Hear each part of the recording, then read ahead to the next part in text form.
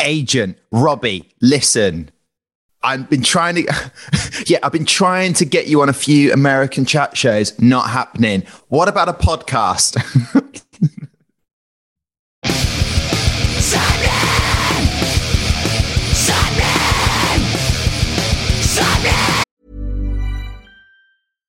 Hey, Dave. Yeah, Randy. Since we founded Bombas, we've always said our socks, underwear, and T-shirts are super soft. Any new ideas? Maybe sublimely soft. Or disgustingly cozy. Wait, what? I got it. Bombas. Absurdly comfortable essentials for yourself and for those facing homelessness. Because one purchased equals one donated. Wow, did we just write an ad? Yes. Bombas. Big comfort for everyone. Go to bombas.com/ACAST and use code ACAST for 20% off your first purchase. Hiring for your small business? If you're not looking for professionals on LinkedIn, you're looking in the wrong place. That's like looking for your car keys in a fish tank.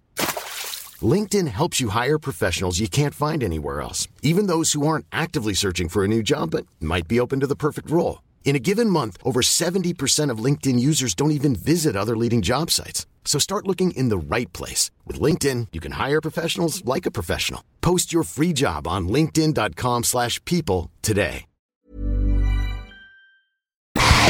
You're listening to Sapnin Podcast. Sapnin!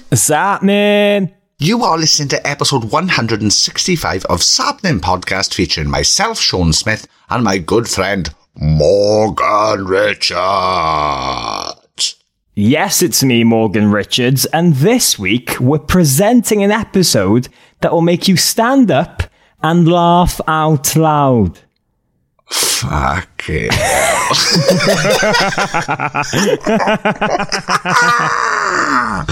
This week's guest is my very, very good friend, stand-up comedian, TV presenter, radio presenter, and all-round legend, Tom Deacon. Yes, now what a CV, Tom Deacon, and just a career this man has, switching from comedy club appearances up and down the country on a regular to being a household TV personality and presenter for countless insane publications. He's worked and done everything from being a host at BBC Radio 1 to travelling across Europe as a deluded football fan for Copper 90, becoming the face of eSports, and just has some utterly hilarious and unreal experiences with a lot of famous faces in between. The guy can do it all. He's naturally funny and has a lot of charisma. Huge music fan, and someone you've gotten to know very well since the days of the Blackout, Sean. Yes, we as we discussed later on, we got invited onto a BBC TV show back when they thought rock was cool. And I ended up meeting Tom and we hit it off, and then I've spent many a night in a comedy club in Cardiff and stuff hanging out. And he's always been super supportive. He's always been very, very nice, and he's hilarious, as you're about to find out. So I'm chuffed for him. I'm chuffed he's got to do all this. He deserves all this. He deserves much more. To me, he's one of my favourite presenters in the world, if not even just the UK. So I know the head of the BBC, whatever his name is, listens to this. So you should get Tom as the presenter of Match of the Day. I don't know. I couldn't think of another big presenting job. To be fair, he'd absolutely love that. And he brings a smile to people's faces, so yes, why not? He does. And literally, as you mentioned, that 519 show he did as pure chaos. Probably got away with a lot of seamless. You couldn't today, but we're going to dive into all of that, from Tom's humble beginnings to some secrets behind the art of comedy, embarrassing himself in front of people like Taylor Swift, Justin Bieber, and the Jonas Brothers, the success of Eurofan, and how a basic day at work for him can involve just sitting on a sofa with Robbie Williams and Arsenal legend Thierry Henry. Yeah, it's mad stories, isn't it? It's fucking loads of mad stories. Thanks to Tom for coming on.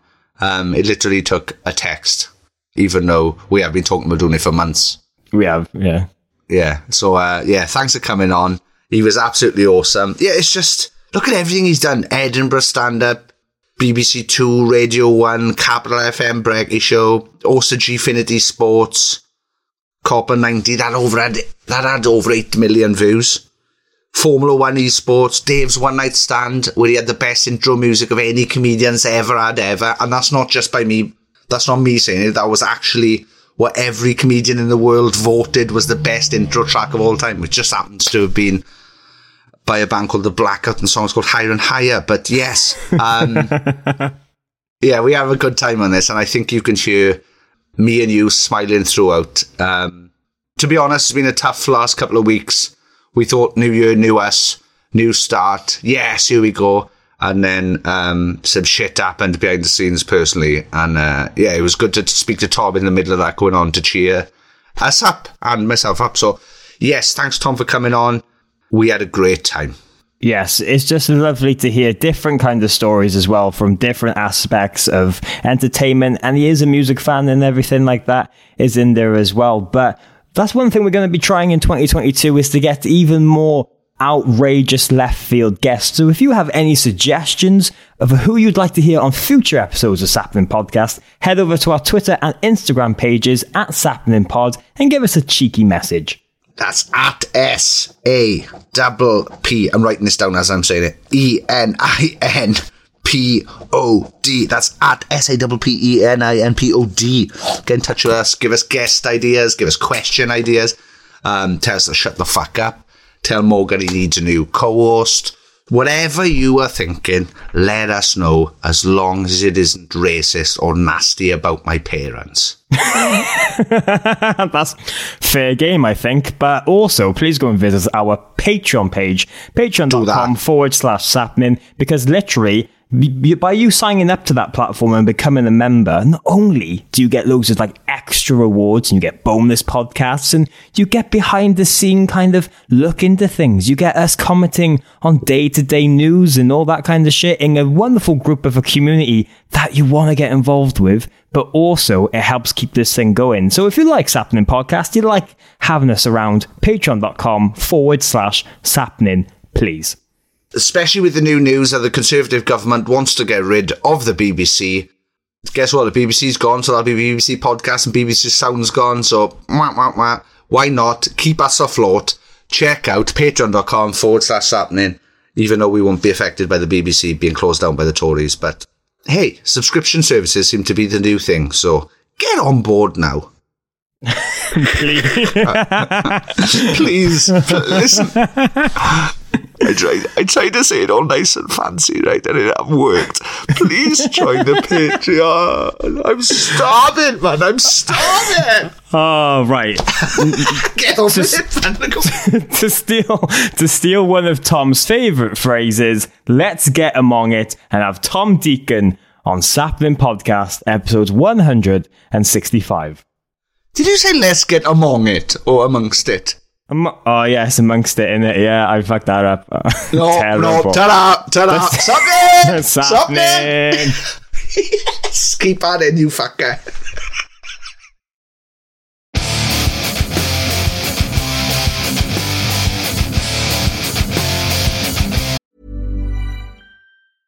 I'm Sandra, and I'm just the professional your small business was looking for. But you didn't hire me because you didn't use LinkedIn Jobs. LinkedIn has professionals you can't find anywhere else, including those who aren't actively looking for a new job, but might be open to the perfect role, like me.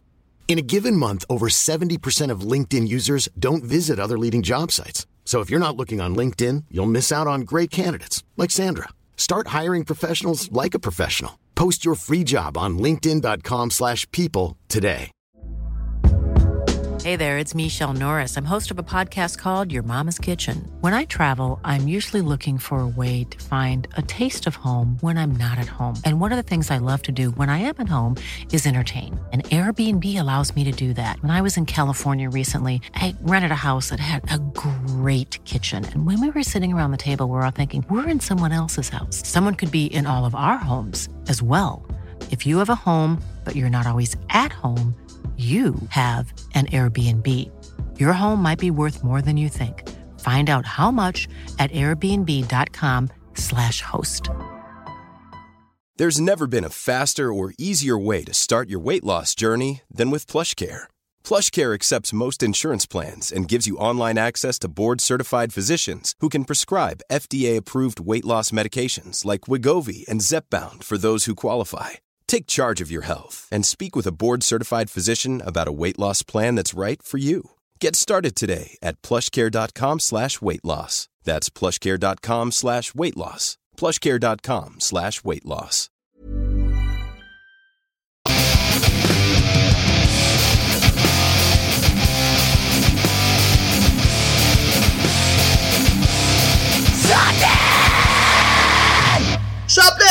Sapnin!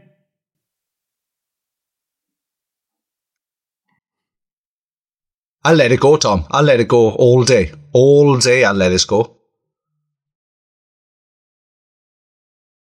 What's happened? Fuck off! Fuck off! You just said to me, you're not as cool as them, so I kept quiet. No, you are as cool as them. So, yes. So, look, I got to break the podcast magic now. So, basically, I said to Tom beforehand, we're going to shout Sapnin now. It's up to you whether you do. Brandon Boyd did, and Dave Lombardo from Slayer did. And then I told him he's not as cool as them, so he should do it. But now he hasn't done it. And I had a lovely intro written out from him that I'm just going to veer away from now. He did. Right? Sapnin! So, no, it's too fucking late. Reel it in. Calm down with the excitement. This week's guest is TV and radio presenter, comedian, all-round good egg, and he seriously needs an update to his website.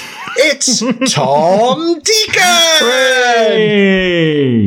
Thank you so much for having me. I genuinely was looking, I was Googling at the same time, which is really unprofessional, and also checking that I was technically recording myself. So, guys, I'm sorry I missed the Sapnin bit. You knew what you were doing. I could turn back time. I can't. That was a lovely introduction, Sean. Thanks for having me. It's an absolute pleasure to meet you, Morgan. So thank you. Yes. Yeah. Thanks for taking the time, man. We've wanted to do this for a while. Sean has mentioned before that there's quite a few stories between you two, and I'm excited to get into what is a hell of a career and resume you have in the world of comedy and presenting. So. That's very kind, Morgan. It's all gone downhill now. Actually, the week was absolutely clear until this came about. And then that just really cheered me up. I was like, oh, yeah, like reeling out old granddad. Remember the good old days? So I'm excited to be here. And also, I like the fact that Sean basically crowbarred me in, and Morgan's got, yeah, fine, all right, we'll have him on. That's fine. Not at all. Not at all. We've been talking about doing this one since we began, really. It's just been, just working out the time to do it. And because early on we wanted to do more bands and stuff, and now we just want to do people we like more than anything, I think. So Tom, yes, for people not listening, could you tell us, not listening, oh my God, for people listening who might be unaware of you, how they're unaware of you, I do not know. But could you explain, how did we first meet?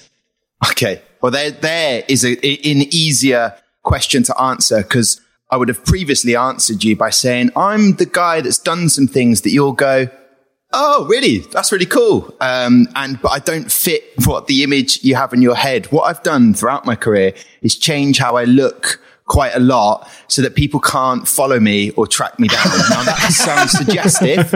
It sounds like I've done some bad things. Look, we've all made mistakes, but I am clean. I've got no criminal record. I started off if the week and my career doesn't pick up, I will go about. I've got a little book of people I didn't like working with, and I'll go and get them. No, but Sean, you were one of my favorite people to meet. I met you in the Blackout whilst I was hosting the 519 show, which was a very, very incredibly popular, never won an award and should have done show, which was live. 519, picture it. At 519, it was live on the internet, a live show. It was kind of ahead of its time. It was a mixture of a mad, crazy Japanese TV show that you see, and with bands on, guests, and I was the host of it. And then after about a year, they brought in a brilliant co-host for me, AJ Adudu, who's now broken her foot, I think, on Strictly. So she's not in it anymore. But that's how we met. And you were a band. You came to a tiny little basement room. And the beautiful thing was I really got on with you. And I was like, this is what presenting's all about. It's about having a good crack with the guest you're hanging out with. I think we went for a drink afterwards. I was like, this is amazing. This is living. And we've stayed in touch ever since. Oh, I thought you were going to say, but yeah, it turns out that's not the same with every band. It was just you guys, and presenting's a lie. No, I will say this because honestly, that's the best thing about doing. You said about getting people on that you like and you love, spending time with. Throughout my career of doing stand-up comedy, presenting, being on radio, the people that you connect with the most, you have the most fun with, and you go, this isn't really a job anymore. This is just me having fun. Amazing. Look at my bank account. I got paid. This is incredible.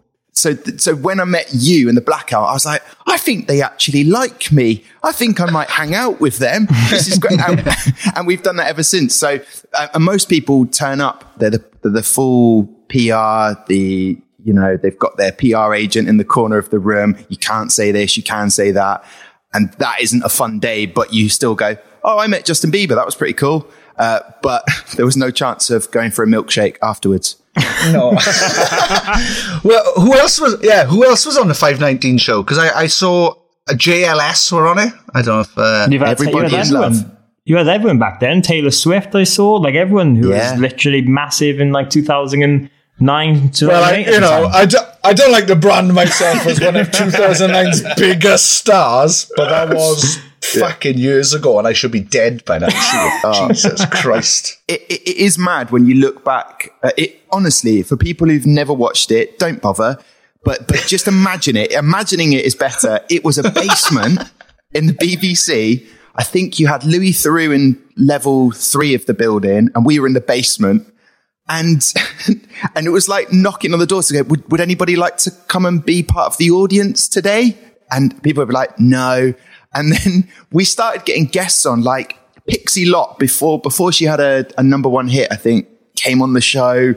We had, like you say, everyone, Justin Bieber, before he really took off, he was already a sensation, came over with his whole entourage, security. And I'm sat on this ropey old sofa having a chat with him. The best thing, and I look back on it, we had Alexis on Fire come in one day. Wow. What? Which was insane. I had a picture with them and I was like, they were really nice blokes. Not as nice as the Blackout. Snog is awesome. Yes. He was my number one out of the band. And then you had... He's a lot of people's number one. Well, he's great. And then about 2 years later, I'm listening to City and Colour going, I'm in a sad mood. Oh yeah. Running with scissors or whatever. And then I went, hang on, who's this lad?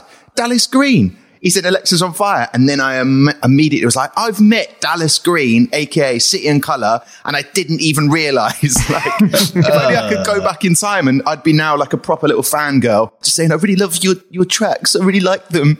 But we had Temper Trap come in. The full works. And when they arrived, they went, well, we need to sack our PR person. Why are we here? But yet, that was the magic of it. And then that's what took me on to go and do Radio 1. I brought the 519 show onto Radio 1, and it was on BBC 2 on a Saturday as well, the 519 show. So yeah, it was cheap. It was bonkers, and it gave me my break, I guess. So I'm very grateful for it. Was Justin Bieber the one that had the most kind of entourage or anything come in, or did someone top that, or did someone have something a little bit weirder? We normally had quite a lot of like grime artists that would come down, and they would bring an unnecessary amount of entourage, and there weren't enough seats for the crew there. Well, I remember doing a show where looking round, I just look around the room and I'm just seeing people look awkwardly, like leaning against the wall in a tiny little basement. His name will come to me, but that was bonkers. And also what was like Jedward, like, why were they on the show? Like, they were huge. We felt we hit the jackpot when, like, Jedward have come in here. Jedward have come in here. And I wish they hadn't. God, they were tedious and annoying. They were awful. Were they? They were awful. Isn't it mad to think that back then, like, you were like, fucking hell, Jedward are coming on, but you had Justin Bieber. Yeah. And it's like, look at him now. Yeah. Look at him now. Unbelievable. It's mad. Justin Bieber came along and he was, I don't know how old he was, maybe like 14, 13 tops. And he had this huge security with him. And I was like, oh, Justin, is it okay I just get an autograph from my cousin who's a big fan of yours and the autobiography book? And he's only 14. And so he signs it. He looks at this gold pen and he looks at me, he goes, and then he looks at his security. He's like, I like this pen. And threw it to his security, right? And I bought that, right, from WH Smith's. And that is an expensive gold and silver combo that I think it was about £8. And he's robbed it off me. And never forget that. You never forget the moment when someone steals a pen off you. Justin Bieber. So Justin Bieber owes you a pen. I can't believe. Yeah, he does. Yeah. Well, we'll bring this up with him when he comes on, I guess. When he eventually comes on, because he's bound to remember it. No, everybody remembers their first gold and silver pen. So I reckon he still got it. I reckon he carries it with him every single day as a reminder. What if it turns out he's written all his hits for that pen? Well, that means Tom's due like royalties, surely. Yeah, it was a magic royalties. Pen. Yeah. Yeah, literally. Baby royalties. One of the mad things about it, though, if you imagine, so I didn't listen to a lot of the pop artists that we would interview in my everyday life. And I was going up and down the country doing stand-up comedy clubs where I was, dropping C-bombs here, F-bombs, and obviously I wouldn't dream of doing it while I was at the BBC. But I had this kind of alter ego. I was like the 519 show host at 519. As soon as we were off air, I'm on a train heading up to Leeds, Birmingham, wherever I was gigging, and then cussing, swearing, doing my material. So I was kind of like two different people. And what was mad about that is the pop artists that we had on, like the squeaky cleanness, kind of the vibe that it was. That was quite odd to kind of go through. Then you would be chatting to Selena Gomez, and next thing you got Taylor Swift on.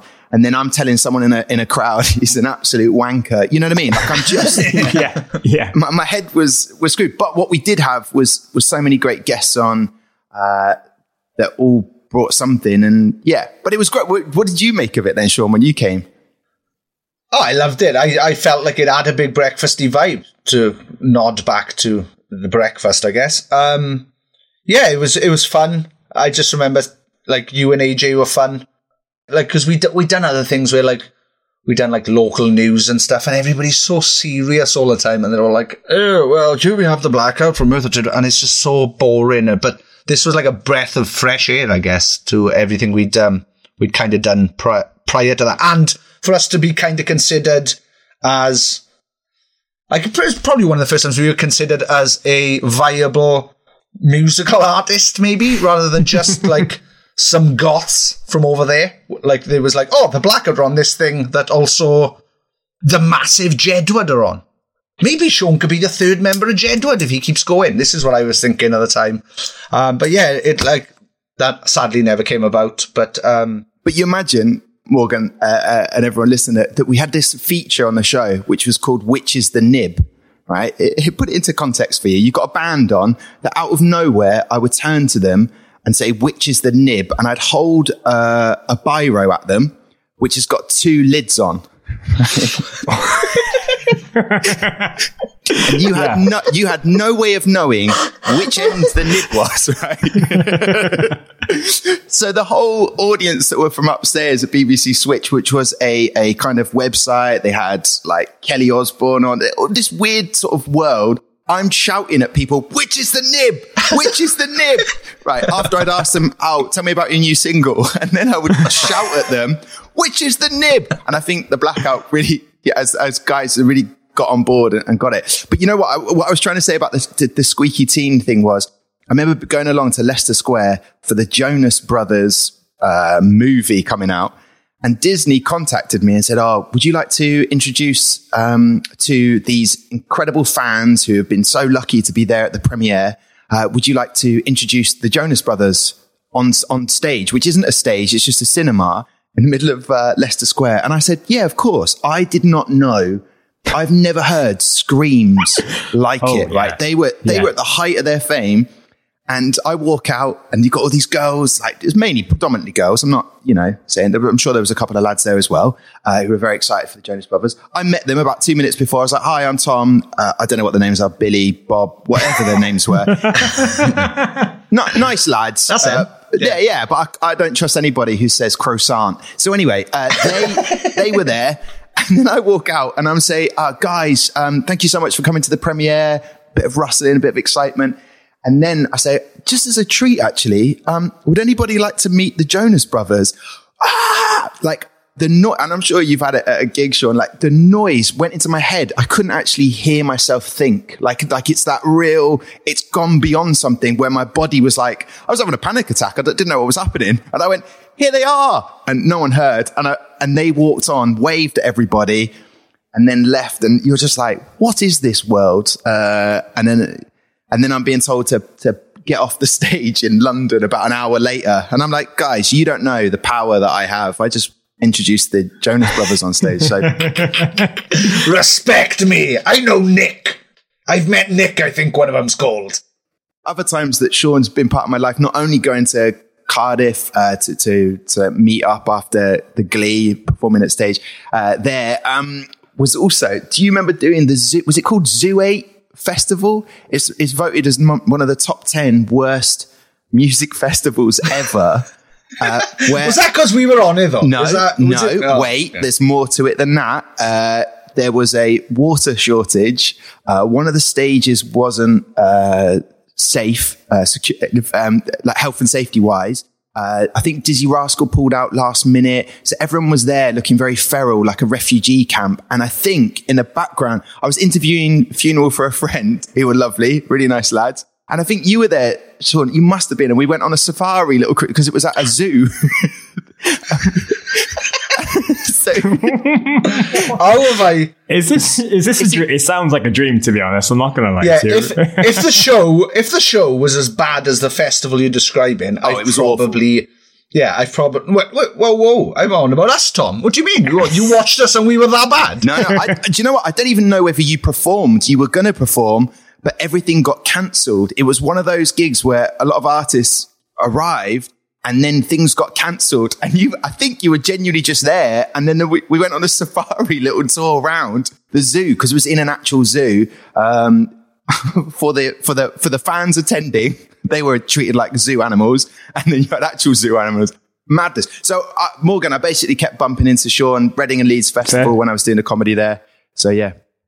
Yeah, but speaking of kind of like a juxtaposition from those early days as well, between the comedy and presenting, really, you've combined that a lot throughout your career. And just looking at some of like the highlights of jobs in the past, like obviously you've worked for BBC Radio 1, you've done loads of football and sport orientated stuff with BT and obviously Southampton and all that, which we will get into. But just kind of presenting versus comedy, do you really see it as a different side to you for both? Like, what's the kind of different aspects for you getting into those two different roles? I think it was just an audience. It's just another audience if I really think about it. And it's not the first time I've been asked this, and I should really learn a stock answer. But yeah, how I feel about it, I think my mind changes on it all the time. And where I'm currently at is when I'm presenting, I've still got an audience. So I know I'm not being the stand-up comic, but I'll still try and have a few, because it's in my nature. I'll try and crack a joke here and there, which is not appropriate all the time. But that's in my nature. And that's kind of how my presenting style is. But then stand-up is kind of a different part of me that when I'm on stage and it's going really well, I'm like, why is this not being filmed? More people need to see this, you know? So, the presenting is part of my brain, whether it's the learning the lines, interviewing people. I think they're all part of, or maybe I learned my stand-up became a little bit more like my presenting style, quite conversational with crowds. So maybe they went hand in hand together, but I think being a good presenter or a good interviewer is building up a rapport quite quickly. And I've always been good at that. Not every gig. Some people will definitely back me up on that. You were terrible at that one. But I was able to build up a quick rapport. I was likable, always likable, I guess. So, but yeah, I loved both of them. Presenting pays far more and stand-up comedy doesn't, but I love being a stand-up comic. So, you know, it's hard making a living as a stand-up. It's the number one question taxi drivers tend to ask. What do you do then? Stand-up. Can you make a living out of that? how are you finding Uber, mate? How are you finding Uber these days? You know, we just fire something back just to wind him up. Yeah. Well, yeah, was it like, so ever since I've known you, I've just felt that you are a comedian. Was that, or you've always wanted to be a comedian? Was that what it was growing up? So it's comedian first and then whatever after then. I definitely wanted to be a stand-up comic. I've been going to watch it. Like my stepdad really got me into comedy, watching different acts, going to watch live comedy as much as I could down where I lived in Southampton. And then when I went to university, I was like, I want to do stand-up comedy. And people were like, yeah, but the one thing is you're not funny. And I was like, oh, I'm going to prove you wrong. I'm going to work hard at this. And so I started doing the middle spot or the new act part. And it wasn't until I met Tom Stade at a particular gig and I'd watched him. Like when you're into something, you just consume everything. So I'm watching the Comedy Store live where Tom Stade was on. And he had this. If you've not watched Tom Stade, definitely go and watch him. And is he the American chap? Yeah. I met him at the Kerrang Awards once, I think. He's Canadian, kind of like. Oh, sorry. No, it doesn't offend me. But if he's listening, he will be furious. Yeah. Well, yeah, it's like when people say, like, we've had guests on and go, oh yeah, I can't wait to come back to England, and I'm like, ooh. Oh, you motherfucker. but he always appears like he's pretty high. Amazing comic. And it wasn't till I'd just done 10 minutes on stage and I knew he was the headliner and he was at the back of the room. He's like, pretty funny, Tommy. I liked your stuff. And I was like, oh, cool. And I was just at university and he was like, hey, Tommy, do you smoke pot? And I was like, I mean, yeah, I don't, I guess. Do now, Tom. Yeah. And he was like, what if you do, maybe we could have a chat after the show. I got to go on now. And then off he went. And then I went upstairs and was just absorbing all this knowledge from Tom Stade. And then the promoter there was like, are you serious about being a comic? And I was like, yes. And then that's how I was then the MC pretty much all the time there. And then went on to do a competition. But yes, stand-up comedy is what I wanted to do. And, yeah, to still do it now is pretty cool. I haven't got found out, but that's how I think everyone's brain is as a comic. You're like, one day I'm going to get found out, and then that'll be shit. Well, as a comedian, let me ask you this, because this is something I've always wanted to know. Obviously, you're a diehard music fan. You're massively into all sorts of bands and stuff, but like, when you're thinking of material for jokes and whatnot, do you sometimes feel like bands just write one good song and people want them to play it for 30 years afterwards? That's all you need is one mega hit. If you have one really good joke, you can't really say it again, because especially nowadays, if it's gone viral and stuff, do you feel like it's harder to come up with material, or you find that you just read in rooms and thinking things up on the spot? Like, how's that process? No, I'm not envious of bands. I know that you're like, if an audience have seen you before, they'll be furious. They're like, oh yeah, I saw you do that bit. And you almost, as a comic, like, I'm sorry. I mean, most of the rest of us changed. And they're like, yeah. But you did repeat that bit. Because I think the illusion burst that we are making it up on the spot for a lot of people. And we're not. We write the stuff. We'll try it out at certain gigs and then perfect it.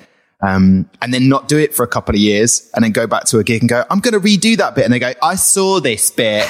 And I was like, yeah, but I haven't been doing it for the last 2. Anyway, and bands are talented. They learned how to play a musical instrument and I didn't. So, for that reason, it is difficult. I think you have to be passionate about something to write about it, or something happens and you elaborate on it. But then what you do as a comic is you don't push yourself anymore. So like Edinburgh Festival, and that's a way to get around it, Morgan. So I haven't done the Edinburgh Festival or written a new show for a while, and therefore I can get away with not changing my material. But it is something I do need to work at. I think if you like, whether you're a musician or I don't know, whatever you do, you keep working at it. And the times when you're not working at it, you know that you're getting a bit stale. And as a performer, I might have a really, really good gig and my girlfriend will be like, oh, how was it? And I'll be like, yeah, but I know I can do that material. I know that can go really well. I want to work on the new stuff and I want that to work. And she's like, well, why don't you do it? And it's easier said than done, because you do not want to die on stage or you don't want it to go wrong. But unless you do push yourself, you don't write new stuff. So, and then for me, my material or style is always about what's happening in my life right now. So, moving into a new house and getting a dog, and I write this stuff down and I'm like, oh, that's really funny. And then my girlfriend's like, why didn't you try it? And I was like, because I don't think anyone wants to hear about this shit. So the writing process can be away from the stage and then having the bottle to go and do it. So, it's tough. Sometimes it's easier. Yeah. How many times do you rewrite a joke? Or, is there one that you've got that you've written 10,000? Or is there a joke that you've got that you haven't said on stage yet that you've been trying for ages to finish? There was one for a while, which was about giving up sugar. That classic rock and roll stuff that I talk about. Yeah, the big laughs. The big laughs. Yeah. Giving up sugar. Hey, guys. Anybody ever tried to give up sugar? Damn, it's Moorish. Am I right? It's more addictive than cocaine. Am I right? Anyway, so I did. I tried to give up sugar, and my girlfriend was swapping it for cocaine. Yeah, and actually, I've lost a lot of weight as well. I've noticed I get more tasks done. Yeah, I'm more focused. Yeah, I'm very alert. I'm really into stuff. Guys, let's do this more. Let's not stop. Let's do the tidying up of the new house, and let's not stop. Let's not stop tidying up. Why is the vacuum? Oh, here's a good. I got a good idea. I've had a good idea. Here's a good idea. Yeah. Let's pull off the skirting board because we need to paint all the wall. Listen, I do a bit of material about sugar, and the whole concept was I had a dream. I'd given out for 3 days and I was really struggling. And part of that relationship that I love, when you're in a relationship, the person you love taunts you a little bit, like you're going to fail, you're not going to survive this, and just eat the sugar, stop moaning about it. No one wants to hear about you've had 3 days given up all sugar. And I'm talking nature's candy as well. So fruit. And I had a dream, and basically sorry, you had me then. Yeah, no, I knew. Yeah, when he said nature's candy, I knew what you were talking about. But yeah, nature's candy. So fruit. Yeah, carry on. Sorry, you had me then. Sorry. Well, Anyway, so I gave it up and I have a dream. And in that dream, I walked towards a man who's naked and was erect, and he had hundreds of thousands on his penis. So I tell this story on stage, and it's a genuinely true story. And basically, I put the big D in my mouth, but I took it all the way. Because I was trying to get to the area towards the back bit, which has got the most surface area. So I'm trying to explain this story, and there's little punchlines in it. And honestly, for a good 5 or 6 gigs, couldn't get, people were just like, why are you telling us this? But this isn't therapy, Tom. Yeah, but there is a punchline. There is all of this, blah, blah, blah. But it takes a while. So I'm not a comic that writes down the pullback. I don't write the joke out. I act it out. I suppose that lends itself to my presenting style. I'm with the audience, telling them stuff, and then going, that's a great way to say it. Try and say it the same way next time. And then I add in little things because I improvise bits. And so do you ever write anything down? No. So I worry about, forgetting shit, a lot. I have a notebook where at the gig, I'll jot down a key word. So sugar, that is a reminder of putting a dick in my mouth. And then I'll to a key word. And then because I'll then go to the next gig afterwards and go, that worked really well. So write down the word. So basically, if you go back to a material book from 2 years ago, I look like Rain Man because all I've done is from one gig to another, I've just written down the same keywords and then added a bit, say this line, that works. And then turn the page and then I've got another bit, same words written down. That bit, don't do this bit. So it's kind of like and a year later, I'm not doing the same set, but it's changed. And then I have to kind of go back and listen to recordings of myself to go, why have I stopped saying that joke? That's really funny. But it's always sort of changing. Is my excuse. Yeah. Yeah. So basically your comedy is like your hair, because that's always changing as well from some of the very big emo hair I've seen from back in the day as well. Yeah, it was some long hair, and for no good reason, I grew a soul patch. I remember that, the Flavor Saver. Yeah, I got Flavor Saver. The Flavor Saver. Yeah, when you eat stuff, it saves the flavor.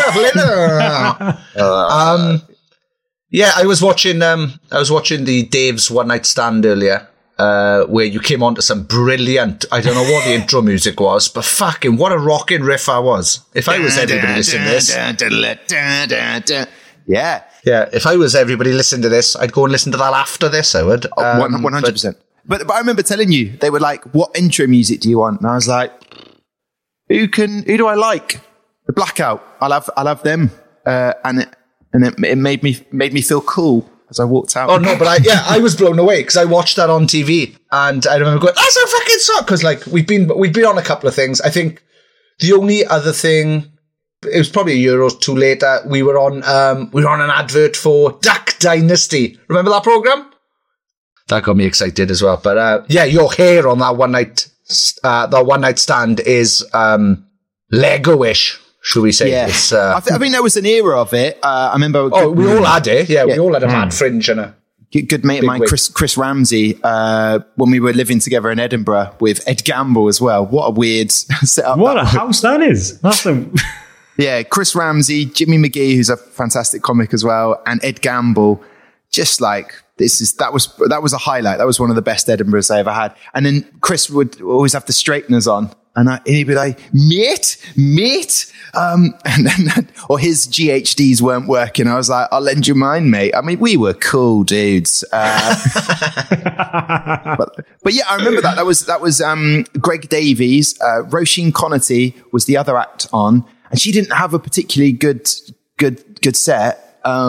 Which in the world of comedy, there's no meritocracy. Like, it doesn't matter how good you're doing. And I'm not just saying this of Roisin because I think she's fantastic, but you could be smashing gigs up and down the country and people do not give a fuck. Like TV producers or anything like that don't care. You're either the right fit, what they're looking for.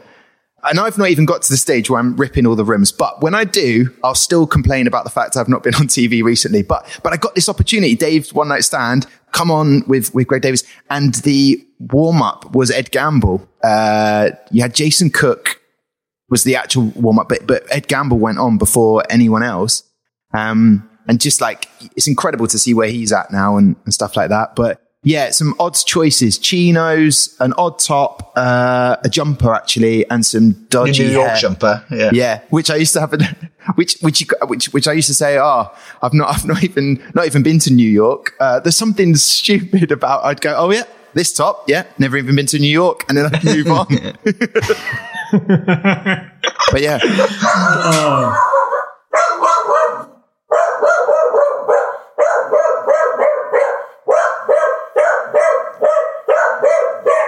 That is weird because I don't own a dog.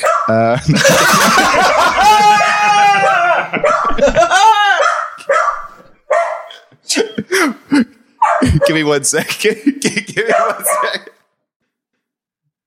No one else had a delivery at 1:45 in the morning before. I mean, in the afternoon. That's why the dog went nuts.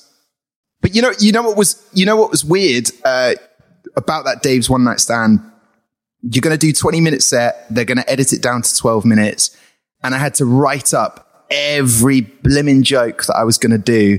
And I about a minute or two into doing that laborious task, because I don't write down my material, I was like, I might not do this. I can't be bothered. I cannot be bothered. And then I was like, how much am I getting for this? They were like, quite a lot. And I was like, I'll type that out. Yeah. Yeah, definitely type that out. That's wicked. What's the check? Oh yeah, okay, fair. Yeah. Fair enough. And then doing the only other TV bit was a Rob Brydon show, where Tom Jones was on that night and David Williams. Nice. Yeah. That's not unusual. Right, thank you very much. That was Tom Deacon. I'm off. See you later, boys. Fucking hell, Morg, you absolute prick. Yeah, did you get to meet Sir Tom? Yeah, he came to the door of his dressing room and I said, "Hi, I'm Tom." He says, "I'm Tom," and then that was it. Bit of bants, isn't it? we had a great like at that point I just like I know we're going to be mates. And that's the thing, like I said at the beginning of this, it's all about the job that I've done presenting is when you meet someone you're like, I'd love to go for a pint with them or hang out a little bit longer. The Jeff Bridges, now there is the coolest guy that I was like, can I hang out a little bit longer with you? And I think I ruined it by asking, by the way, can I get an autograph from my mum? That was a big fan of Tron from the 80s. Yeah. But like, you know, when she's got all the outfits. She fucking loves a bit of neon. She's wild. What would you say is like the maddest experience with that? Like being in the same presence as someone or working with an opportunity that you were just like, how the hell am I got here? Like, how the hell am I in the same room as Tom Jones or Justin Bieber? Like, is there anything like that comes to mind? Well, from doing Radio 1, when I don't know how I ended up on Radio 1. It was because Radio 1 at the time were trying to sound and get more young people listening. And oddly enough, Sean is the reason I got that job, because I got him on to do a demo, didn't I, Sean? I was like, would you mind doing this demo? And I'd done 2 before. And then this one, I was like, my producer has always said to me at Radio 1, they're like, just be yourself. And I'm like, I can't swear though. And they're like, yeah, but minus that, just be and that was one thing that I always struggled with. It was like being yourself. What is myself? What's my unique selling point? All of those jargon words. But yeah, I did a demo with Sean, loved it, had a lot of fun. And they were like, brilliant, that is great. And I was like, you really liked it? And they're like, yeah, but we'd like you to do a teen-based show. And I was like, oh, God. Which was hard. Again, it was being that 2 personalities, I guess. But all the people we'd meet there, just the other DJs like Zane Lowe or Fern Cotton or Joe Wiley, Pete Song was in the building. And Giles Peterson, I've been meeting all these people going, I shouldn't be here. How am I here? So you get that kind of imposter syndrome, and I'm surprised that lasted as long as I did on there. But lots of celebs, like huge people like Katy Perry, chatting to Katy Perry, and you're just like, that's mad. Like, you're Katy Perry. And then what? And then my mouth's moving and I've asked a stupid question. She just looks at me in a PR like, who's this guy? And I'm like, I know. I asked the same things. I like the idea of, that Radio 1 demo. They were like, this is brilliant. Tom, this is the demo you've sent in. I really, really love this. I love your aura. I love the energy you're giving off. I even love the fact that you've done a Welsh accent all the way through it. And they've hired the wrong fucking person. It was meant to be me. No, I was, but then, you came on the show a few times, Sean, and it's mad, Morgan, like to feel like this lad from Southampton and all my mates. I remember the first day, like first ever radio show was back in 2010. And my football team, my beloved Southampton, were at Wembley that day. And that was going to be my first show. And so they won in a very mediocre competition called the Johnston's Paint Trophy. They beat Carlisle 4-1, and I'm watching it on telly, going, I'm about to talk to the nation this evening, and I didn't get to go to Wembley, but it was just mad to be in those circles, and everyone was like incredibly lovely, but yeah, I always got starstruck, like just walking into Radio 1, you're just like. But you had to tell yourself you belong here. And don't forget, don't swear. Did you ever make any major faux pas? Like on last week's episode of this podcast, we had Grant from Feeder on, and I asked him the question, and I genuinely swear on my life did not mean it to come out like this. I said, because I've been asking other bands, do you remember a moment that you were like, oh fuck, we're like a big band now? Right? But I said to Grant, who doesn't like the song Buck Rogers by Feeder, right? I said to him, was there a moment that you were like, boys, I think we're going to make it?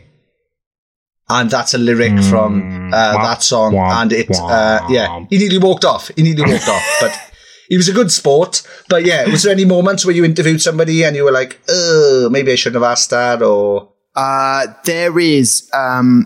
this is the terror. This is the worst anecdote because I can always feel it in my head. So like, you don't know the name of the band, so this is going to be terrible, Tom.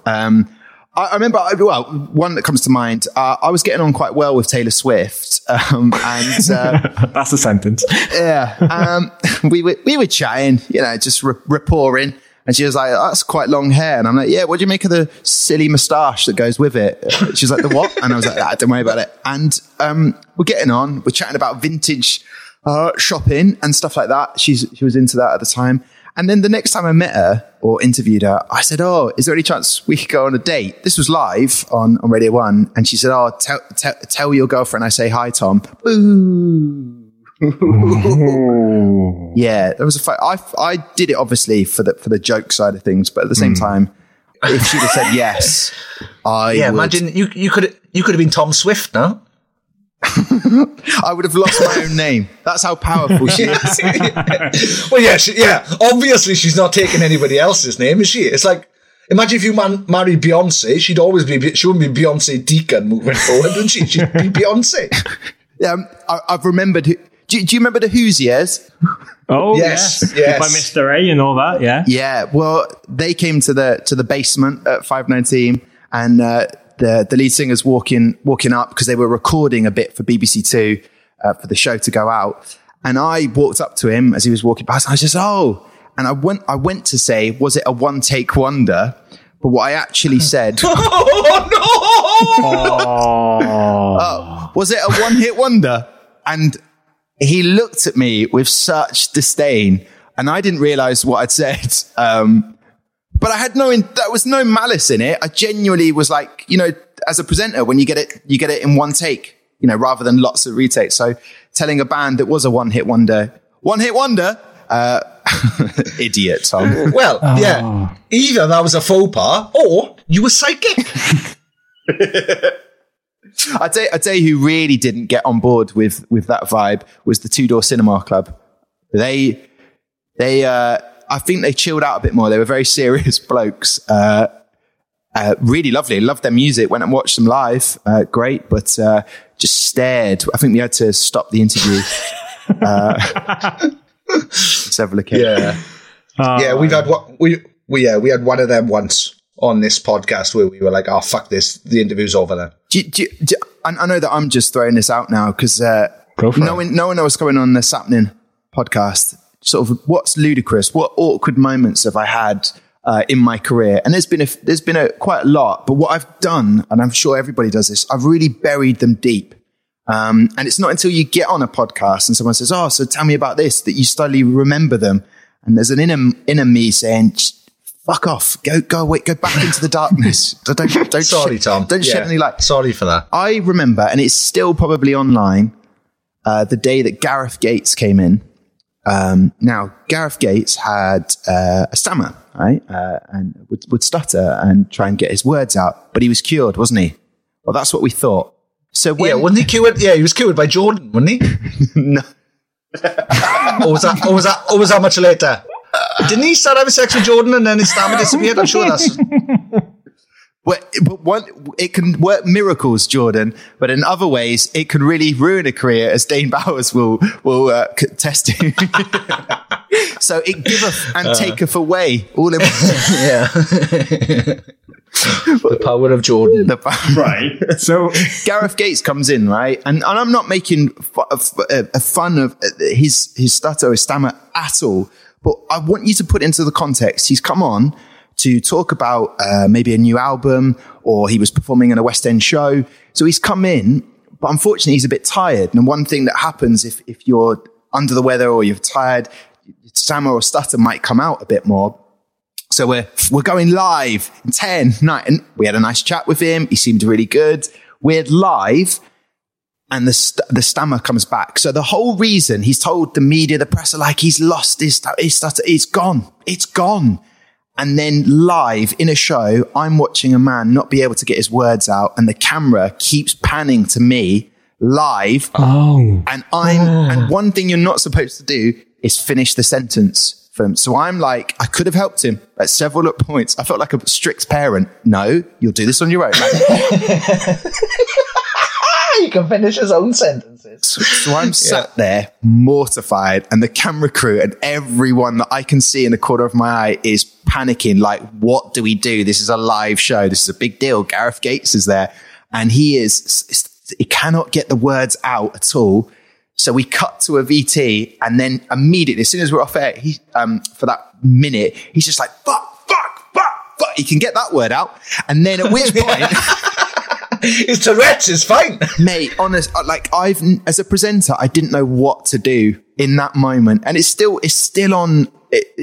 And like, that was a less, I wasn't a presenter when I started that show, but I learned how to be one by making these moments make you or break you. And I was broken after that show. Like, the whole world's going to see it. And they didn't, but now I've told people to watch it. It is.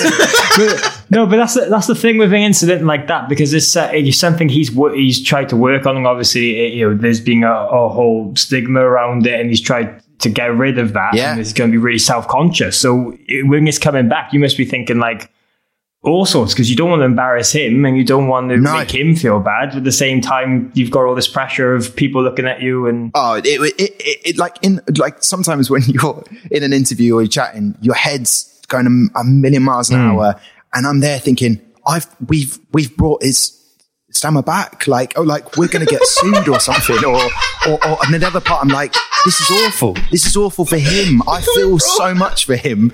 Like, and then there's another part of me, this is my career over. This is over. Like, no one's going to, and I've watched it back once, like watching, when you're like, oh mate, it was bad for everyone and it was uncomfortable, but one hell of an experience and that's then shivers down my spine, that particular interview.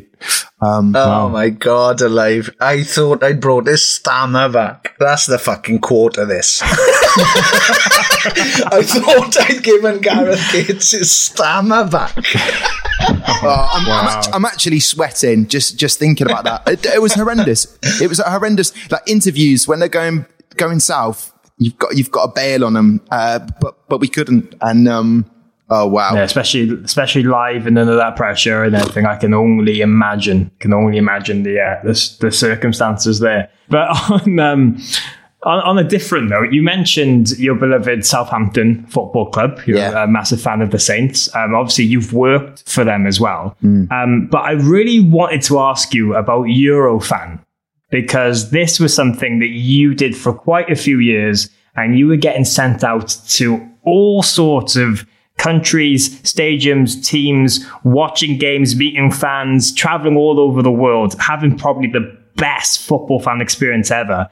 What was that like? Because you must have just got to experience like these mad things, mad games, seeing different cultures, fans, and all that kind of thing along with it. Yeah, it was genuinely the best job I ever had. And I genuinely still sad that it had to come to an end. And it's the most sort of topic about my career that people ask about on Twitter. Like, every now and again, you get like, are you going to bring the Eurofan back? It's not up to me, but yes.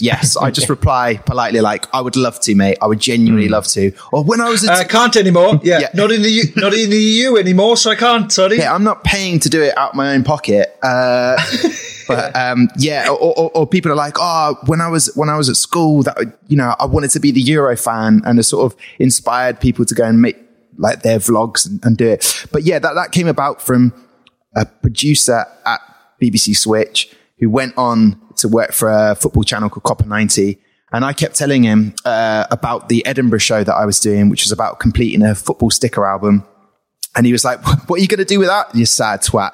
And then I said, well, what am I going to do, mate? I'm going to get it signed. I'm going to travel the world. And he went, good luck getting North Korea signed. And I said, yes, mate, it will be difficult. But I'll get it done. Yeah, I will do it because And then so he said, but that might actually work out for a show that we've got.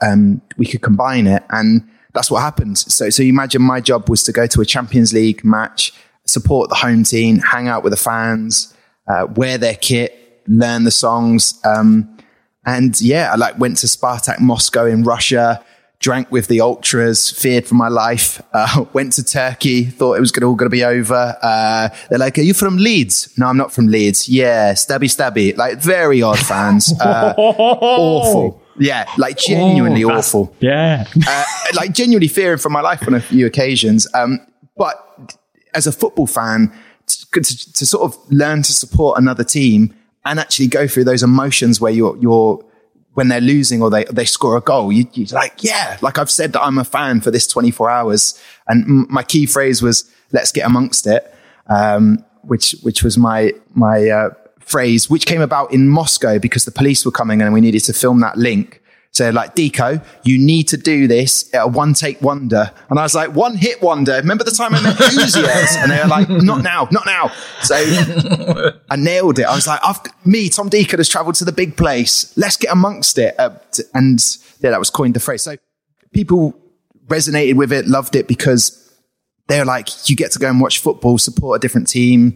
It was mad. And going to Brazil, for the World Cup, and my co-host there was Maya Jama. I don't know if she's still presenting. I don't know what she's doing. Yeah, I'd never hear it from her, but yeah. I'd imagine she's aged terribly and looks awful now. Yeah. So she doesn't. It was bonkers and brilliant all in the same measure. Going to, Bermuda to watch the island games and be who knew that happened? No. Did you have to go through the triangle or did you work your way around? But I made it back. It's much to the disappointment of a few people. Friends and family. Mainly. But it was like in Brazil, going to a Fatboy Slim concert and hanging out with him before the gig. He is a madman. One of the things I thought was quite weird, his like agent slaps him across the face. It's his tradition. He's like, right, let's come on then. And then and he's like, this is what I do. I've done it for years. I'm like, okay, cool. And then his agent just slaps him across the face and then he's just, eat, sleep, rave, repeat. I wonder if that's one of those things they used to do back in the House Martin days when he was in the House Martins, like, caravan of but yeah, absolutely bonkers. Like to the point where you do meet amazing people. I went to Malaga. That was the first ever Champions League game I went to, and there's a lot of expats that live out in Malaga, and they called the Giri Army, and they took immigrants. They are exactly. Get out. But they've got a strip of English bars, which I don't think the Spanish want, where people get excited. Like, we've got John Smith's on tap. Have you? Who cares? But I went out, hung out with those fans. They took me under their wing. And then I went back on a jolly just on my own for one weekend, which was all a blur. There's a guy called Spider from Chumbawamba who lives out there. What? No. Yeah. What? Absolute legend. And he took me under his wing. What happens on the bus stays on the bus. Madness. Genuine madness. I got in. We all had cocktails, like bottles of basically hooch, to take into the ground and get pissed on. And the guy who carries the Malaga flag from one end of the stadium to the other got denied. He got caught with his drink. So they went, Deacon, you're up. And I'm like, no, that's not good. I'm a little bit tipsy. No, you're going to have to carry the flag. So we're talking a 10-foot flag. I'm running from one end of the stadium to the other with this flag for 25,000 Malaga fans in the stadium. And they told me, when you get to the other end, just wave it. Just wave it back and forth. The fans down there will let you know what to do. And mate, unbelievable. So like to do mad things like that, incredible. And then that didn't lead on to working for Southampton Football Club.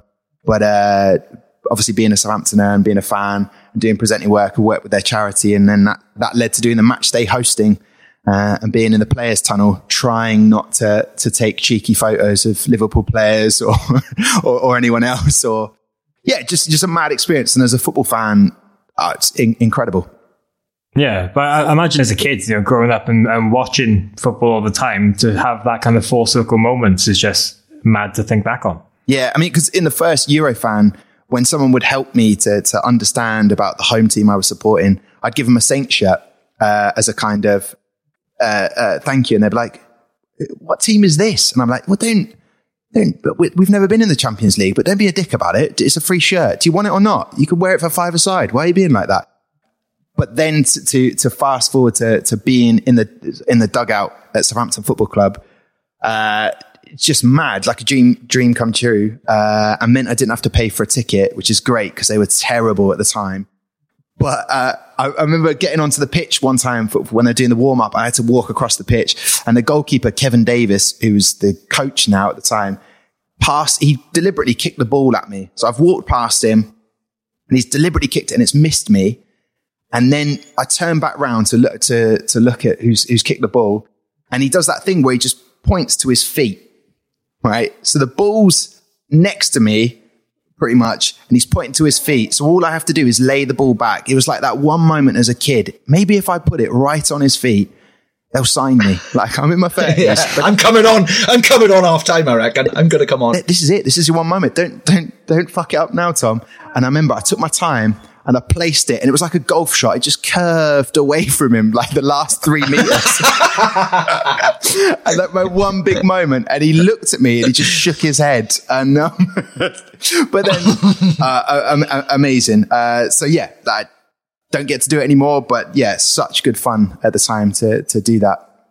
Here's a question I had about Southampton FC. Have you ever met chip up and volley legend / anti-vax nutter Matt Le Tissier by any chance? Yes, I have. And how was he? Did he have his shiny hat on at the time? Did he have the tinfoil fully on? Listen, I will not have anything said about Le God, because Le God was a hero growing up. Oh yeah, mine too. I was always disgusted he was never in the England team. But then I found out his opinions and thoughts, and I'm like, yes, keep him away from other people, for God's sake. I think what we have to do here, guys, right? And I'm not just backing up my bestie, Matty. Do I have his number? Yeah, I do have his number. The point is, right? The point is, we must distinguish, like separate the sportsman from what he thinks. All right. What we have to do is we have to say he was an absolute legend on the pitch and ignore the other stuff. But no, I did meet him. I did meet him at a kit launch. They got me down to pretend to be the him and Franny Bernardi are Southampton legends. And they did a shot with him, Matt Le Tissier, where he's holding a goat, because for Southampton fans, he's the greatest of all time. They've given me a jacket, proper official Southampton jacket, red one. It's got my initials sewn in. And I'm like, this is an awesome jacket. And the woman running it was like, yeah, we'll need all the kit back in at the end. And I was like, yeah, sure. So I'm in this porter cabin with Matt Le Tissier and Franny Bernardi. And they're like, right, that's the shoot done. And I'm getting on with them really well. And I'm chatting away. And they start taking off their jackets with their initials on. They start putting them in their bags. And I'm like, guys, I was a really uncool kid. I was like, guys, I think we've got to give those. We've got to give those back. And Matty Le Tissier just looked at me and went, no, we don't. And I went, you're right. So I took my jacket off, put it in my rucksack, and I was like, legends. You just got to hang out with Matt Le Tissier. You know, he's an absolute icon in Southampton. This is amazing. Get in my car. About 20 minutes later, I get a phone call. Hi, Tom. Just couldn't find your jacket. Is there any chance you could deliver it back to the stadium?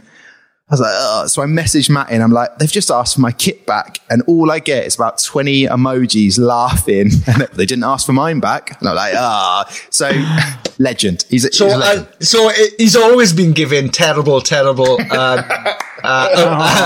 to people. So he's constantly been telling people to take the wrong things when they shouldn't be taken, or not taking them when they should be taken up.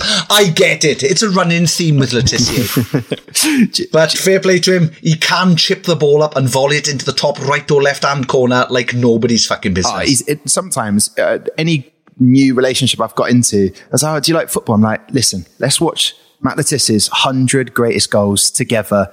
I watched that. I must have watched that. Yeah, sometimes he was fucking unbelievable. Yeah, it's either cat YouTube videos or it's Matt Le Tissier's 100 goals. And do you know what? At the end of January, I'm doing an In Conversation with Matt Le Tissier, and the same questions go through my head. Like, I don't necessarily agree with what he thinks, but yet I still have to do an interview with him and talk about his playing career, and then talk about what he's up to now, and try to avoid talking about Twitter. But yeah, fascinating when you have to, as an interviewer, what's my responsibility? In the same way that when I was on Capital, was it okay for me to play Chris Brown. Like, I don't know, like in that same thing where you're like, so my only way was I never back announced Chris Brown. And I think that's made a massive difference, guys. And I think we can all agree that my little bit of work here and there has played a massive part in Chris Brown's career. Well, yeah, he was finished up until then, I think. And then, you know, between you and Little Dicky, I think you've really revived Chris Brown. So, if anybody's got a problem with that, direct it at Tom Deacon Comedy on Twitter. So that's nothing to do with me or Morgan. I don't know how this has gone. This has gone way off the rails. But yeah, here's something I wanted to ask, Tom. Who are some of your favourite comics growing up, and how did you discover them? I think I said earlier that my stepdad, watching comedy with him, loved Harry Hill, loved Jack D. Getting to work with Jack D was like brilliant because I'd gone to, you know, like queued up after the show at Brighton and got an autograph, and I was like, it's Jack D. I've got my program. Who buys a comedy program? This dickhead here buys a comedy program. £10 for that shite. Anyway, got it signed, and then to work with him years later, yeah, amazing. So I still love it, and I only saw him maybe about 4 months ago. He was doing a work in progress show in front of 60 people. Epic, like one of the legends. But then I liked Louis CK, and I can't like him anymore. Yeah, you can't admit to that anymore. Yeah. Which is a shame because I listened to him the other day. It's fantastic. Or I didn't listen to him the other day. Depends on how opinionated the listener is. Oh, God, but and I'm not going down this route, but it's only because we just talked about it 2 seconds ago. I remember being at a London members bar, and he was over in the corner with a little entourage of people. And this was before we knew what we know now. And yeah, he didn't have his cock out, did he? Yeah, he wasn't touching himself while talking to other people, putting them in an uncompromising situation, right? Yes, we all know what happened, right? Yeah. Wrong. Yeah. But the comedy itself is very funny. So anyway, which is also weirder when he does the simulation of wanking in his stand-up now, which I can't watch. But the point is, he's over in the corner of the room, and I had that moment as a fan of his, do I go over or do I not go over? And I played it out. My mate who was with me was like, just go over and say you're a comic. I was like, well, that's a weird conversation start, isn't it? Hi, Louis CK. I'm a stand-up comedian. My name's Tom. Nice to meet you. I love your work. And then or I go over and say, I'm really fan of your work. Like, so I just didn't go over. And so looking back on it, I made the right call. Yeah, technically. But yeah, we've mentioned on this show before because of, obviously, we had Stuart Richardson from Lost Prophets on one of our earlier episodes. Fantastic episode. Talk about Lost Pro. Fantastic. Thank you very much. Thank you. Thank you very much. And we talk about how we don't kind of want Lost Prophets to be a dirty word because, you know, we can separate them, those five, and the music from that one cunt. Yeah. And I'm glad you said that because I listened to that episode, which I love with your podcast, and I'm sorry I've said it so late into chatting with you guys, but I love it from when I'm doing stand-up gigs and I'm traveling that I listen to you guys and I'm able to, like, you're in the car with me. That's the beautiful thing. So listening to that episode, I found it absolutely fascinating and it was really insightful. And I remember, Sean, you might not remember this, but the Union Chapel you were on with Lost Prophets and King Blues, they were awesome. And I remember hanging out with you afterwards in that sort of green room. And yeah, it was just like an amazing gig. It's in a church in London. And you're like, oh, I was thinking, do I mention that gig, but just not mention who the last band were on? You know, and you go through your head. But I think with anything like the Louis CK thing, you have to confront it. Amazing comic. But he's done some shit and he's fucked up. And I know that he's maybe on the comeback. I don't know, but sometimes it's not for me to judge, but your question was, who's the funniest comedians I liked growing up? Louis CK was one of them. I even like Lee Evans. I've gone through, my taste buds have changed, to someone now like, you know, Tom Stade. I absolutely adore watching him, live. So yeah. Like you said, with taste buds changing, I think that's happened with because I used to hate Lee Evans with a passion. Like, he's just funny and running about. Oh, he's not even funny. He's just trying to be funny and running about. But yeah, now as I've grown older, I get it and I understand what he was doing. And I just remember when I was a kid, I remember getting into comedy through, like I said, like parents watching stuff. And I remember Dave Allen and Jasper Carrott. I remember being surprisingly big into Jasper Carrott for somebody who's 10. But go on, Mo. Sorry, man. No, but Tom, I've absolutely loved this conversation. Thank you so much for opening up on so many different insights into your life and career and everything. But just before you go, I mean, we've talked about so many mad experiences, and I was going to bring up one video I did see of you interviewing Bo and sat on a sofa, sat between Robbie Williams and Thierry Henry, which is a weird sentence. But like, of course. The dynamic duo. We're on that was because moving into esports for a little while and hosting F1 esports, that's kind of the job I do now. So during that old pandemic that we're still technically in, but not, there was no live sport. So they did this virtual Grand Prix and that was mad. Like I'm hosting on Sky Sports main event, like, cause there's nothing else on. And then as my stupid face pops up, and then I couldn't believe it. I'm on Sky Sports. I'm not in a Sky Sports studio and I'm not on Sky Sports money, but there I am on Sky Sports. And I messaged my mates. I'm like, done it. Look at me on Sky Sports. And my best mate, and I think you've got to surround yourself with good people. He replied, he went, look at you on Sky Sports. Just think, it only took a pandemic. So, think how many people have died for this to happen, Tom. And I took it on board, but the Gfinity, the people who made that, they did an Amazon Prime Day and they were like, we're going to get some of the biggest stars. Anthony Town, the basketball player, NBA. They had Letitia Buffoni. They had Mo Farah, who my opening comment is like, Mo, question for you, right? Because sometimes I get quite confident, like I know these people. He pops up and I'm like, Mo, question for you. What do you think about when you're running? Because I did a 5K today and I found it very difficult. And my girlfriend who was there with me was like, you're an idiot. Like Mo Farah. And he was like, oh, I don't know really. I'm like, do you listen to music? What goes through your head? Because I can't. About 4K in, this is one of the best long distance runners being asked a stupid question by me. And Robbie Williams is there. So here's a quick backdate. Doing that Copper 90 Eurofan show, I went to America and managed to piss off Thierry Henry quite badly to the point where he refused to do an interview with me. It's got, I think, about 1 million views on YouTube. We went to a hotel trying to pretend that we were looking for Thierry Henry, knowing that he wouldn't be there, but actually he is actually in the reception with Australian footballer Tim Cahill, angry little terrier man. And my cameraman who's with me just starts filming over at them. Tim Cahill comes over and he's like, what you filming for? And I was like, oh, we're just doing this show, Copper 90. It's just like, because we were hoping to meet Thierry and he's like, can I possibly get an autograph? He's like, no. And if you don't stop filming, I'll wrap the camera around your head.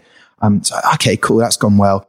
And then we saw him another couple of days, hated me. The point is, fast forward to when I'm meeting him. Luckily, he didn't remember. So because I've changed my haircut and the way I look, I've got away with it. And as you say, it's sandwiched between him and Robbie Williams. And when I met Robbie Williams, I got introduced as Tom, but he called me Chris. And that's how I'm remembered now to Robbie Williams. Every time he'd see me during that live show, he'd be like, Chris, you're doing such a good job. And I was like, thank you, Robbie. I really appreciate that. Yeah. Nice one, Gary. Cheers, Gary. Yeah, that could have been. But with all that as well, I mean, what else can we expect coming up with you now? What's the rest of 2022 looking like? Yeah, because I read that before the pandemic, you were set to record your first stand-up special. Yeah, wasn't I just? I was off to New Zealand, going to do a new show called Rapture. And then I sort of stayed. The Rapture came? Yeah. Isn't it ironic? Oh, don't you think? So that was going to be on Next Up. I was going to record that. And, like the likes of, the big stand-up comics, they record a new hour and then burn that material. I've been in this kind of limbo where I haven't been able to burn it or get rid of it. So I'm still doing it because it's not out there. I hope that will come around again. And other things, more presenting jobs, hopefully, will come up. And, yeah, it's just a day-to-day struggle, guys. So if you want an average comedian for, I don't know, your bar mitzvah or your wedding, just get in touch with my agent and he takes a fat 40%. So yeah, let's make everyone happy. How much? No, I'm kidding. Yeah. So look, I mean, like every year for a comic, it's just about getting gigs, and I would love to record that, our show and put it out somewhere, and yeah, we'll see what happens. Well, fingers crossed that can happen for you, man. Yeah, thank you so much for taking the time for doing this. It's been lovely on my behalf to meet you. I've loved these stories, and I know Sean's really enjoyed taking a trip down memory lane with you as well. Yes, this has been fucking fantastic, Tom. Thank you for everything. Thank you for the friendship. Thank you for the laughs. And yeah, I just love fucking seeing you, and I love hanging out with you. And there's the dog. Just on time, just to say that's you've had an hour and 20 minutes or so now. I need to go outside in the rain and have a walk, because that's my life now. That's another part of 2022 is having a dog that debilitates your life. But that's my girlfriend's choice, and it was my choice as well, apparently. So the point is, we've got the dog now, and I'm enjoying my life. No, genuinely an absolute pleasure, gentlemen, to be on the show, and you're doing amazing stuff. And hey, definitely next time I'm doing a live gig, which is in Cardiff very shortly, come along. Yes, please do. Yes, I'm there. Yes, thank you very, very much, and yeah, hopefully see you soon. Bye. Sorry about the dog. You listen to Something Podcast. Yes. You were shaking with excitement then. You were that happy from that conversation and catching up with your good friend that you've got the shakes. Yes, I love him. He's fantastic. I love spending time with him. I love seeing his face. That was enough for me. But hearing his voice is always good as well, which is lucky for somebody who does stand-up comedian and presenting. Lucky that he's got a voice, because otherwise it wouldn't work with it. But yes, thanks again to Tom for coming on. What a chat. We'll do another one soon. He messaged me yesterday to say that he's going to see Newport County play one of the days he's doing comedy in Cardiff. All right, yeah. He didn't ask if I wanted to go, if we wanted to go. He just told me he's going in, and I was like, good luck. Good luck. Nothing like getting stabbed before a gig. Oh, okay. I'm sad he didn't invite... Oh, we could have done a podcast live from the football. That would have been... Well, there's no... Oh, hey, it haven't happened yet. We still could do it. Is it the Vetch? Or is that Swansea? I don't know. No, that was Swansea's old ground. I think it's... Oh, anyway. Something Road. No? Yeah. Anyway, yeah. So, yeah, we might go to Newport with him, and perhaps we could do like a Euro fan, a Welsh fan special with us. So we'll put it up on the Patreon. Check out patreon.com/sappening. Yeah. Nice. Well, we'll see what happens there. But yeah, lovely for me to meet Tom doing this. I know obviously he's got a great connection with you. You guys go way back. You seem very good friends, and it's just nice to see a genuine, lovely person like this achieve amazing things and just having a great time. Another thing I wanted to mention was, of course, that 519 show we talked about, you know, the Blackouts appearance, along with all these top stars from 2009, 2010 and all that. But there's a clip on YouTube from that show called Rory's Rockstar Safari, right? I encourage everybody to go to YouTube after this episode is finished and go and watch that, because it's literally, how would you describe it, Sean? Literally just the six of you from the Blackout just running in a safari. Crazy. Basically, I think they said to us, sit by there, boys, we're going to put you on a green screen, and then didn't tell us what it was, and then Tom goes and overdubs it in what I would call a racist Welsh impression. I don't know if you can be racist to the Welsh, but it did feel like that with the impression. But very good, very funny. I don't know how that show ever got made, because it was fucking chaos from the moment we got there, really early in the morning, till the moment it ended. But it was so fun. Check it out. Listen, if you do check it out and you get offended by anything that happens on the show, right? Sorry, not my fault. It exists. And, times have changed. So, yeah, check it out. It's a good laugh. times have changed, but that doesn't mean I forgive Elvis like everybody else. Anyway, let's move on. That's a completely different rant, but of course you can check out Tom's work on all his social media pages. We would say his website, but as we mentioned, he needs it updated. He's got a lot of comedy gigs coming up as well, so make sure to check out if he's appearing near you very, Go and see him. He's fucking brilliant. soon. He's super fun. He's a good lad.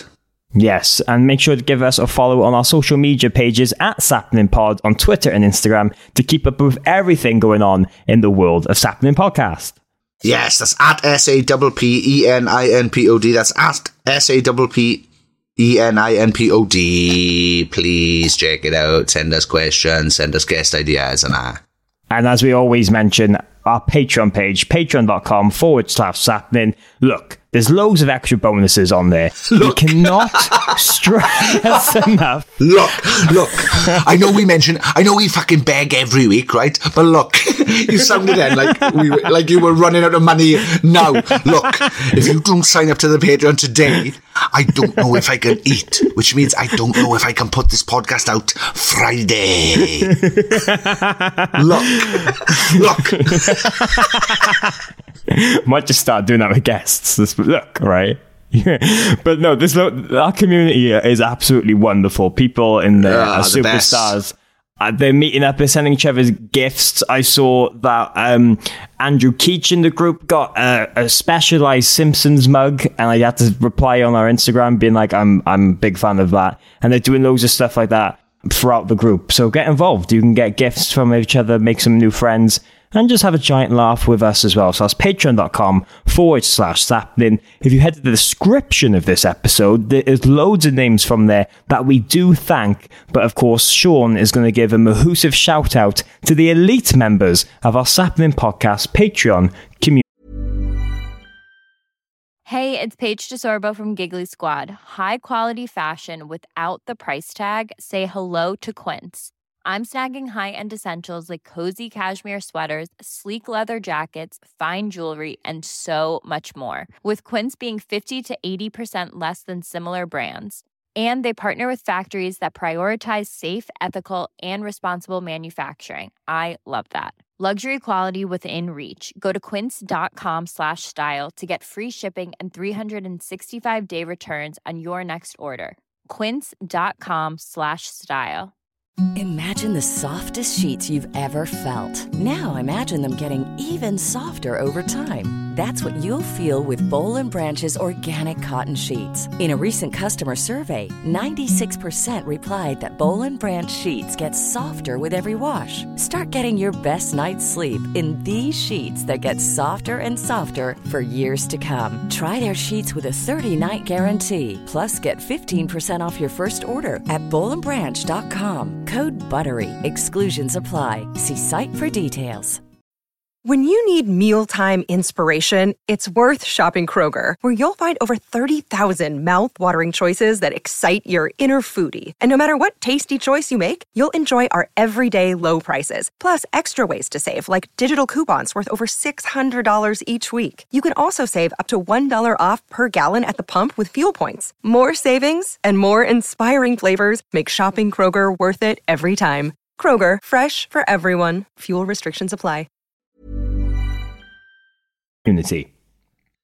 Yes, thank you very much. Kylie Wheeler, Mayumi Liu-Away, Janelle Caston, Amadina Barno, Mitch Perry, Kelly Ewan, Dilly Grimwood, Kelly Young, Paul Hirschfield, Natasha Morris, Emma Barber, Nathan Croshaw, Sammy G, Tony Michael, Kat Besson, Captain Honourable, Dana Lasnova, Jerry Robinson, Murray Grimwood, Johnny Phillips, Scott Jones, Amy Campion, Alexandra Pemberton, Mikey McDonald's McMuffin Buns, Tom Owen, Caroline Robinson, Chris Howard, M. Evans Roberts, Louis Cook, Danny Eaton, Carl Pendlebury, Martina McManus, James McNaught, Jenny Munster, Kelly Cannon, Lucy Diaz, Emily Perry, John and Emma, Becky Andy, Jason Heredia, Stuart McNaught, Craig Harris, Adam King of the Goss Parslow, Ollie Amesbury, Josh, what did Spartacus say when the lion ate his wife? Nothing, he was a gladiator, Crisp. He was Gladiator. He's Gladiator, yes. Do you know what? Mm-hmm. I'm closing the Patreon down. Josh has ruined it now for it. No, only joking. Thank you very much. Alice Wood, Rhys Bowring, Keris Andrews, Connor Lewis, Kit Stevenson. Danielle, I have nothing to say this time. I am just writing this so you have even more to say, Stevenson. Hey, Dan. Don't do that. And last but no means least, thank you very much to Kyle David Smith. Woo! And before we finish, Morg, I'd just like to say another special thank you. Thank you very much to the members of Every Time I Die, who have this week called it a day. It doesn't look like it's ended amicably. Would help if I could say that word. But yeah, what an absolute run for a band. That last record is unbelievable as well. So they've gone out on a high, and I just want to say thank you very much for the inspiration, for the tunes, and for the years and years of gigs. Thank you very much to everybody involved with Every Time I Die. I hope you somehow manage to all get along at some point and do another show. Yeah, it's been very upsetting to see all of that unfold, but we just want to say a massive thank you and that we love them because the band have been very nice to us. We've done episodes with Jordan and Andy from the band you can go back and listen to, and we even had the famous producer Machine on talking about some of their early records as well. So if you'd like take a trip down memory lane about Every Time I Die, go and check that out on the Sapling Podcast platforms, and hopefully something will come good of all of this eventually. But yeah, what a sad end. Sorry guys, see you next week, I guess. Be more cheery. What's happening? Yeah. Something. Yeah.